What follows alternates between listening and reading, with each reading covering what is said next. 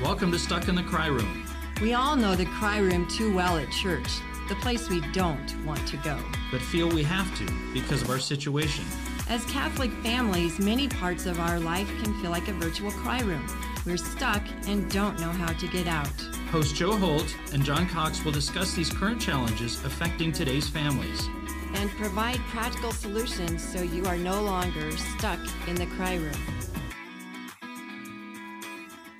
Welcome to Stuck in the Cry Room. I am Joe Holt, and I'm joined with John Cox. And today we have a special guest. It's John's beautiful wife, Mandy. Mandy Cox is with us. Hello. So we're so lucky to have Mandy with us today. We thought it'd be a really great idea, since we just experienced Mother's Day, to have a conversation about mothering. But before we begin with that conversation, we thought it'd be great to begin with a prayer. And I thought, especially since it's the month of May and it's the month of Mary, we will go ahead and say a Hail Mary. So in the name of the Father, Son, Holy Spirit, Amen. Hail Mary, full of grace, the Lord is with thee. Blessed art thou amongst women, and blessed is the fruit of thy womb, Jesus. Holy Mary, Mother of God, pray for us sinners, now and at the hour of our death. Amen. In the name of the Father, Son, Holy Spirit. Amen. Well, welcome, Mandy. Thank you. I'm excited to be here talking about being moms. We talk about you a lot on this podcast. I've heard. But John, he's always so humble, and he lifts you up on the highest pedestal possible. So I will say that. You're lucky. Yeah. You're very lucky to have John. I agree. I should say he's lucky to have you, really. Both is true. Both is true. We're very blessed in our marriage, and I'm very thankful for being a parent with him, learning to be a mom and learning to be a wife. And, it's really just a process of growth and learning who you are. And I'm happy to be on this journey with him. So John doesn't talk much about the details of all the children. So why don't you tell us the names of the kids and their ages? Sure. So we were very blessed with a bunch of kids right at the beginning of our marriage. And you've been married for how many years now? 17 years. 17 years. Mm-hmm. So I always joke that our first 4 anniversary gifts to each other were children. That's not a joke. So Josh is our oldest, and he is 16. And so happy to have that guy in our house. He's our only son, and he's a blast.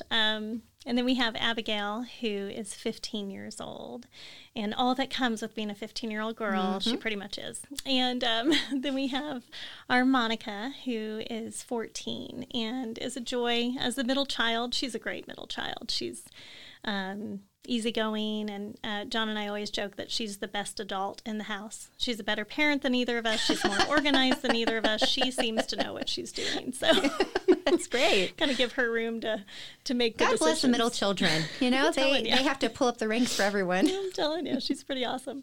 And then we have our Emily, who is 12 right now, and she's just such a fun kid. She's got this part of her personality that is super outgoing, but she also can be really laid back. So she's a great little girl. And then our youngest is Colette, and she is 8 years old, almost 9, and she's the youngest in every way. I was the youngest of 6 kids, and she's the youngest of 5, and she gets a little spoiled and assumes that she's also 16 years old. So there's a lot of interesting dynamics with her, but she's a blast. Yeah. Wow. Okay, so 16 to 8. 16 to 8. Yeah. It's a big span.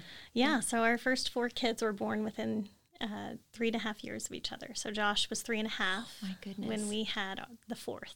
And busy. Did you stay at home, or no? You were a teacher, right? Oh, I've kind of done it all. So some of those years I was a stay-at-home mom. Some of those years I was a teacher. Some of those years I worked. I taught natural family planning for a great number of years, about 16 years.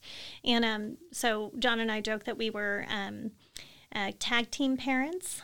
That hasn't changed so much in all our life, but there was a lot of years where he would walk in the door and I would hand him a baby and I'd walk out the door and go meet with people at night. And so we both had to step up and take on a lot of different roles because of the different nature of the kind of work that both of us did. And so I think it forced us to be a little more well-rounded, and I think that was probably a very positive thing. The biggest thing for me was learning to let go of control. I assumed that, I still assume that I always know I'm right. I don't. That's the assumption I go into most things with. Okay, so I have to ask John this question. Okay, the last podcast episode, we talked about the Winnie the Pooh characters. Who is Mandy? Oh, she's Tigger. She's Tigger. I think she's Tigger. Okay. Or maybe, I don't know, or it could be Kinga. Like, you have Kinga and Roo. It could be, she could be Kinga. Okay, now why do you say that? Because she's looking at me right now. Can I answer this later? I'll cover mine. Okay, because when I think of Roo, I think of a character that's... Not Roo, but Kinga, like the mom. Just the very motherly, always cautious. Always having the kids in the pouch and protecting and... Yeah. And, is she a very cautious person? Because Kanga, I think, is very cautious, right? Yes. Worrisome, cautious. But very wise as well and intelligent and just knows how to nurture her child, Roo. Okay. How am I doing over here? It seems okay. You're safe. Okay, let's just stick with Kanga. Okay, so before I talk about my family, where do you think that came from? So John views you as just a very motherly, wise, almost like you've always known how to be a mother. So I'm really super blessed by being the youngest of a big family. And there is a 5.5-year gap between me and the second youngest. So all of my brothers and sisters are a lot older than me. I had my first niece or nephew, my first nephew, when I was 8. And then we have 25 nieces and nephews in my family, including our kids. And so I grew up with babies around. I grew up with seeing marriages and seeing families and that it can look a bunch of different ways. And some of the things I wanted to emulate, some of the things I didn't want to emulate in my own marriage. But it put me in a position where I kind of came into being a mother with a lot of exposure and a lot of positive examples in my life. And so I think that made the transition to being a mom a lot easier than I think a lot of people, I know a lot of moms struggle with that first baby is a little overwhelming, and not that I didn't have my own struggles, but I didn't go into it blindly. I felt like I went in with a few more tools in my tool pouch than a lot of moms typically have. And that was a great blessing. So. She just called it a tool pouch. Did you see that? She's already emulated Kanga. I kind of have Kanga's body shape. I feel like a little wider on bottom. I feel like I should have known Mandy all these years because Mandy probably could have provided me the wisdom that I needed. Just thinking about my own experience. So I have, and I think I've talked about them on the podcast, but 3 children. My oldest is Andrew, and he's 19. And Andrew was born premature. He was 7 weeks early. Holy cow. Yeah. Wow. And that was, 19 years ago, premature babies, that was a whole different experience than what it is today. But I remember those very vividly and what my first Mother's Day looked like. It was a very fearful, anxious Mother's Day. And Anna is the second one, and she's 16. And Audrey, the youngest, and she's turning 15 in August. And Audrey has a whole lot of personality. She makes up for the absence of the other two, what they don't have. Anna is the wise middle child, wiser than her years. And Andrew, as a first child, he's like so chillax. Mm-hmm. We joke around all the time in the home that if we had to, I notice we talk a lot about Disney characters on this show. I just realized this, but we always say that Andrew, if he was a Disney character, he would probably be Crush on Nemo. Just really chilled. He just lets everything go by. And I remember when he was on the decathlon team at St. Thomas More for Logic, they put him in that captain role because they said that he could never get worried, and he always was controlled and composed and could easily distribute things. Wow. And that's how he is today. But he doesn't know how to also rise to the occasion when he needs to. So he's always in the relaxed position. But Do you remember your first Mother's Day? Yeah. Well, my first Mother's Day, Josh was baptized. So we had Josh, we celebrated our anniversary in March, but Josh had already been born in February because we had him pretty quickly. And so my in-laws were in town. We were in this tiny little apartment. And my most vivid memory is that I cut my own bangs. I had long hair. I had grown out my bangs. Which method did you use? Did you twist them? No twisting. No twisting. You just cut it straight across? Well, I was pretty good at it. So I had grown up with bangs. I had bangs for a little bit in college, and then I'd grown them out. And, you know, I'm a new mom, and everything looks different, and everything's changed. I'm trying to figure out what it means to be a wife in the midst of being a new mom. And John had been looking through some old pictures of me. In every picture that he came to that had bangs, he was like, gosh, you are so pretty. Oh. You're so pretty. And he wasn't saying it in any negative way. But in my moment of hormonal insecurity, I went in the bathroom and chopped my bangs. I don't know. Oh, that's fine. That was my first Mother's Day. Not as traumatic as yours, but it was pretty traumatic. You know what? That is so true. And especially as moms, when we see our bodies changing all the time. And now in my 40s, where my body is compared to pounds don't drop like they used to. No, I mean, it's really, really difficult. But I think that's why a lot of us want to go to spas for Mother's Day. Go shopping to feel better about ourselves. At least I do. But I will say, actually, as I'm thinking of this, what I did do on Mother's Day, which was super special, it was my sister-in-laws and my two sisters and my mom and I all went out for a lunch. And the special thing about that was, well, obviously spending time with them, but for years I had so desired to be a mom and to desire to be part of the gang. You know, they all had kids. And so it was so fun to finally be on that side of it. And they were so excited for me as well. My oldest son is 3 weeks older than my sister's fourth child, who's also a boy. So I had found out I was pregnant, and then just in time to get all her maternity clothes to borrow, she was calling me to say, actually, I need those back because now I'm pregnant. And so I also had that joy of going into being a mother of this sweet little boy, while at the same time my sister had this great little guy, and those two boys are inseparable as of today. They are best friends. So that was such a joy. New moms today, they are so lucky that there is a variety of maternity clothes. Whew, yeah. Yes. Do you remember? Every maternity outfit back in the day was just like a big flowy floral gown. Very floral. All the flowers. And you had a huge pocket in front for the pants. So I always felt that I never could dress the way that I felt. No. And now you see, you go through Target and there's just really beautiful maternity clothes. Yeah. I do appreciate that. I do think that we've gotten better at making it something that feels not quite like you've become an alien because you're pregnant. Like you can wear cute clothes and feel good about yourself. And exactly right. I do appreciate that is the world that we're in now, that it's kind of a fun, you can still feel pretty and attractive, and that's all good. Absolutely. All good. So thank you to all those people who've been developing and designing all of those. Yeah. That is really great. I think back to, you said that you were really excited to be a mom, and I've talked a little bit about this topic on the show, but for me, I always had the desire to be a mom, but absolutely worried. Yeah. And because I didn't really know how to be a mom, my upbringing was so different.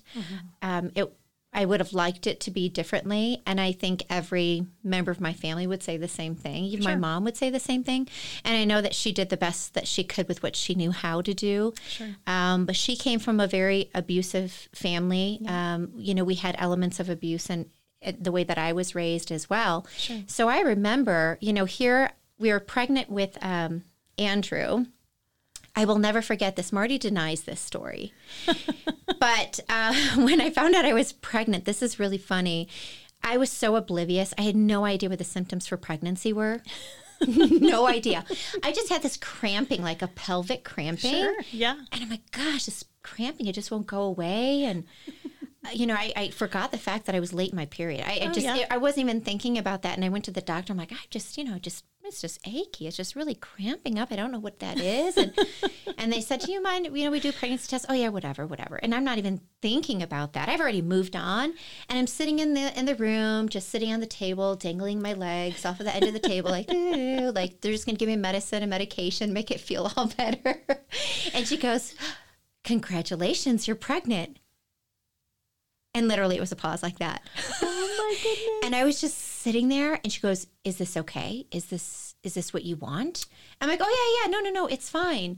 And then she closed the door, and I went, oh my gosh, I'm pregnant. Like, what does this mean? I don't know how to do this. I wasn't around any pregnant women. Yeah. I didn't know like what the expectations were. I didn't pay attention to any of that from cues.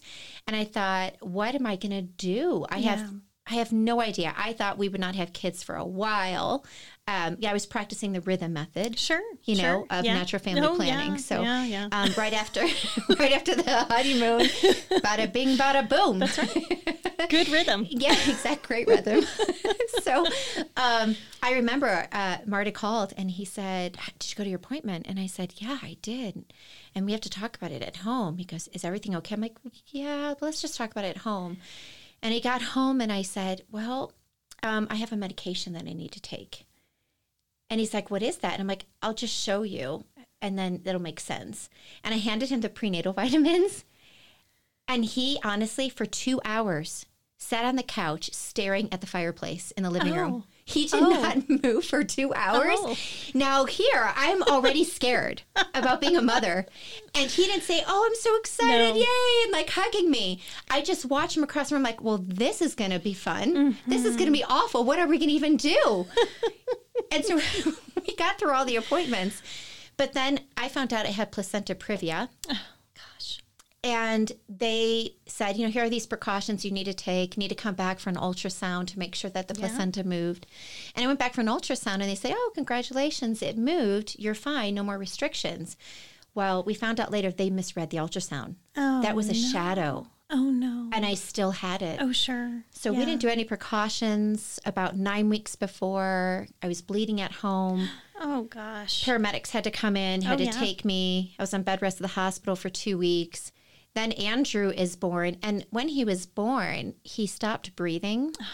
And so they rushed him to the NICU, and I woke up from my C-section, and I had a Polaroid that was sitting right on the bedside table of my son, his arms extended, tied down with IVs and everything on him. I just burst into tears. Oh, yeah. Fearful mom, no understanding of how to be a mom, already feeling unworthy and without the skill sets to live up to what I think are the expectations of a mother. And now I have this child that I even hope survives the NICU. Yes. But then, he was a pretty strong kid, came out and is doing pretty well. You wouldn't know it otherwise. But I didn't take him out of the home for 6 months, Mandy. I stayed in the house. I couldn't even walk like in a stroller on a walk with him. Yeah. And and it was postpartum depression. Sure. But but it sounds like you didn't have that. You just, you're like, woo, I have kids and let's go. We were jumping in. It's so funny. What a good lesson of what motherhood means, which is really good, really, really, really walking out on water. And really not knowing what it's going to look like. So even with all the preparation I had, and I love that you shared that story about your sweet husband. We found out we were pregnant with our first on Father's Day. And we were using natural family planning. I had taught natural family planning for years. Nothing about pregnancy really was any of it was really a mystery to me. And so when we had flown to John's family in Massachusetts, and I did not want to take a pregnancy test in Massachusetts, but the day before we were going to have this big party to celebrate our wedding, and his uncle got diagnosed with shingles and called and said, I can't be around pregnant women with shingles. Is there any chance Mandy's pregnant? So John's family, whom I did not know very well at that point, all look at me and they're like, well, could you be pregnant? And I'm like, yes. I mean, the answer is yes. And so we took a pregnancy test. And I shared with John that I was pregnant, and he also did not speak to me for about 2 hours. And I think that John. No, she comes over and she goes, "Happy Father's Day." And I was in bed. I just kind of like rolled over in a state of absolute shock.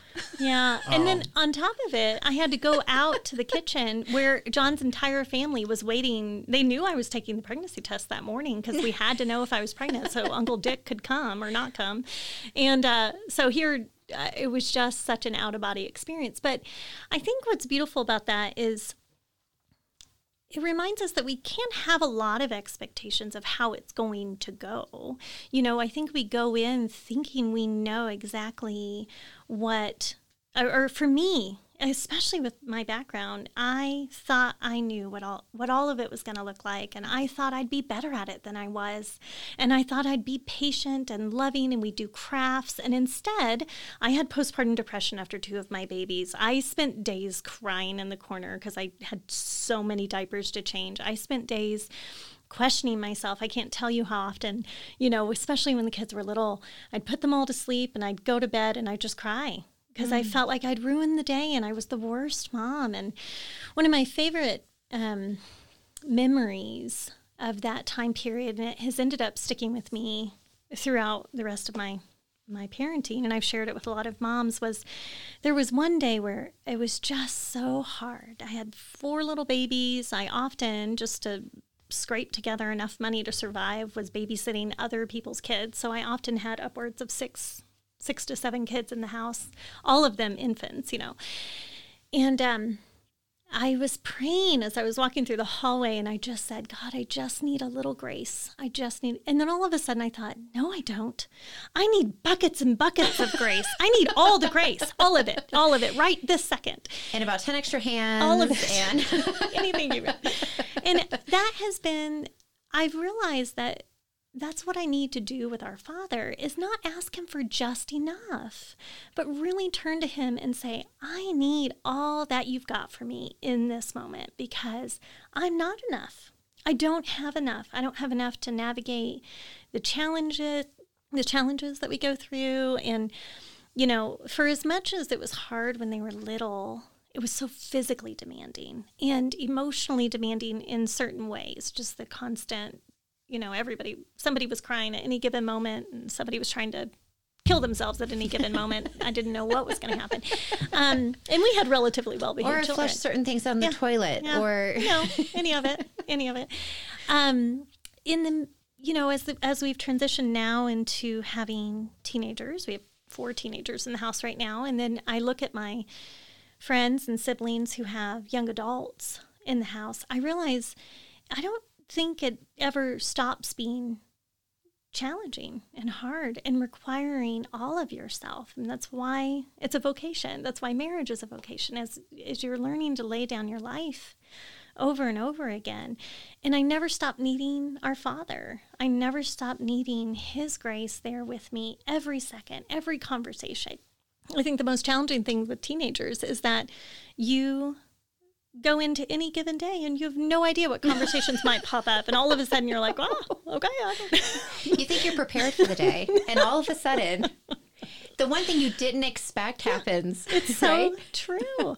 So, and that's one of the most humbling things is you really don't know what all it's supposed to be, but that's also the beauty, I think, of being able to surrender to what God has in store, and to remember that they are his children in the midst of all of this. He's not going to abandon them. He's not going to stop. He's not surprised by any of it. That's probably been, I keep laughing to myself as we've gone into quarantine and all of the things that have happened this year. I keep thinking, when it turned 2020, God already knew this was going to happen. He's not like, what is this virus? Like, you know, what is going on with my children? Like he already knows. He already knows them. He already knows what they need, and that he knew they needed me. So even though I feel like I'm not enough and I feel like I fail, you know, he knew that my children needed me, and that's humbling. It's very, very humbling. So I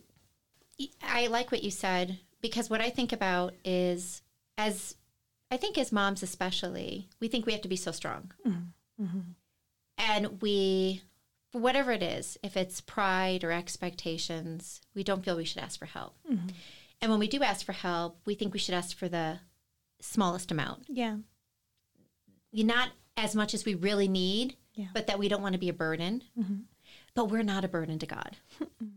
You know, and the more that we call out to him and the more we ask of him, the more that he sees and understands how much we do love him. That love is reciprocated. That's how he wants to show us his love, is by providing us that grace and helping us through the difficult times and giving us the wisdom to have the answers to know what to do in the unexpected times of our life. And there was definitely many times as a mother where I felt that I didn't ask for enough. Yeah. And I should have. Mm-hmm. And that's why many times in the church we encourage people just to completely surrender. Yeah. Because when you surrender, you say, give me everything you've got. Yeah. Yeah. Because I can't do this anymore. Give me everything you got. And it wasn't until after the second child, when I surrendered, that I finally was able to fully invite God into my life. Yeah. And I just wonder how many moms also struggle with that too. But even Mary had a lot of mystery. Yeah. You know, here, by the way, do you want to be the mother of God? Sure. Okay, sounds great. Okay, but she didn't know everything that was going to happen. Well, in trusting, like, I think, you know, here she'd had this dramatic experience with the Holy Spirit and knowing that she was carrying the child of God, but it didn't make the other decisions easier. They still had to leave in the middle of the night and go to Egypt. And she had to trust that Joseph was leading her and that he had truly experienced God in a dream, telling him to do that. And like, none of that was easy. So I think, you know, for as much as I know that my life is planned by God and God is present with me, it doesn't mean that that makes everything easy. It just means that He knows. And like you had said, if to the degree that I can surrender, the more I am able to work in docility with his grace and be able to go with him and with his guidance through the Holy Spirit. And I think, you know, the more I resist that, the more I see myself struggle. You know, I can look back at times where I've encountered difficulties and I didn't turn to God first. I turned to him after I'd kind of made a mess of the situation. So I think, you know, that's the example Mary gives us of docility and willingness to do what God asks of her, knowing that he's providing in the midst of it. So do you have a funny story? I do have a funny story. Yeah, John had suggested that I share it. You know, John likes to embarrass himself often, so I hope that this story does not disappoint. It will not disappoint. Sounds great. It won't. So, in the midst of having 4 little ones, John had decided to go to get his master's. And the way this master's program worked was 1 week in a month. The teachers actually flew in town, and the students were from our area, all went to class. And for him, it was kind of a mini retreat. I mean, these teachers were brilliant, some of the greatest theological minds in pastoral theology of our time. And so John would go off on these weekends and leave me with 4 itty-bitty infants and have a great time. Idiot. No. Mandy. I didn't. I'm usually nice. Just sometimes. So he would leave, and it just so happened that this Mother's Day weekend, this was, oh my goodness, I don't know, 12 years ago. Well, this is the thing, too. Like, we had Colette, our youngest, in the middle of this, too. No, that was later. She wasn't, oh no, she was born. She was That's born. Right. Yeah, we had so a here 5th. You are with 4 kids. And then an infant as well. Yeah. So it's not looking good for you. It didn't go well. So John goes off on his weekend. So it's Mother's Day weekend, and he went to class. So he was leaving me for the whole weekend, and I had to go to Mass. So unfortunately, because I'm a Southern woman, I feel the need to wear high heels frequently. And so it made sense to me that I would wear brand new high heels and take 5 itty-bitty children. You want to look Mass. your best. I did. Well, let me tell you. So I got to Mass, and I'm in these very uncomfortable heels with these 5 children, and there's not a seat to be had in the church because it was always packed. And so I'm standing in the back with these children who have lost their minds and an infant that I'm trying to hold and just want to get out of there. And so we end Mass. Poor Jesus. I can't believe I'm talking about wanting to leave Mass that badly, but I did. And so we get into the car and I'm driving and I thought, I do not want to go home and make lunch for these people. Where could I go? And I thought, well, I can't go to a restaurant. I guess we'll just go to McDonald's. And then I think to myself, I'm going to spend Mother's Day at the Playland at McDonald's. And John calls in the midst of this. Okay. And he calls me on my cell phone. He's like, hey, babe. He's having a great time. Everyone's laughing in the background. They're all going out to lunch. They just had a great retreat. Oh, yeah. All weekend. Yeah, they went to Mass and got to hear the homily and all those things you don't get to do when you're a parent of young children. And so he goes, how you doing? And I go, I'm really bad. I'm really, really bad. And I burst into tears. And I hear my son, who's 7, in the back of the van, and he goes, Mom's crying. And they all got very quiet. So I did spend Mother's Day in the Playland at McDonald's. One of the children got stuck in the play place. In the heels, in the dress I was wearing, I was also crawling up the Playland. What time did John come home that day? He didn't ever come home. He was smart. He ran away. No, I'm kidding. I don't know. He wouldn't get home until usually about 6 or 7 at night. So, those are moments that are just in He your made mind. it up to you, though, right? No, he didn't.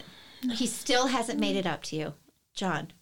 Oh, he thinks he did. I see his face. What did you do? Do you remember, John, what you did? He's like, I know I had to have done something. I remember I was on the phone. I was like, I remember that she was like crying on the phone, and I just remember asking her, saying, "Do you want me to come home now?" Like I was willing. Yes, I remember this. I was like, "I will come home. I don't care if it was Professor Bushman. If you're." But she was a strong mother. That's why she said no. She's prideful and stubborn too. So. Well, we had also paid for that class, yeah, so paid a lot of money for that class. It's unlikely to. But I was always like, "I don't care. I will come home." She's like, "No, I'll be okay." And so I sat in class the rest of the afternoon thinking, I'm dead. I'm dead. So I don't know what happened that afternoon in class because all I can think about was, I don't want to go home. No, but it was funny because she also mentioned about being in the car. So Josh, I don't remember how it went, but Josh said Mom's crying, and then the kids were all... They were very concerned. They did change their behavior. So Mom learned a new technique of crying on cue to manipulate the kids. So... Oh my goodness. Well, Mandy, I really want to thank you for joining us today. Thanks. And I want to thank all of you listeners for listening to our episodes and hopefully rating us, telling your friends about our podcast. And we ask you to join us next time as we help you get stuck out of the cry room. Have a great day.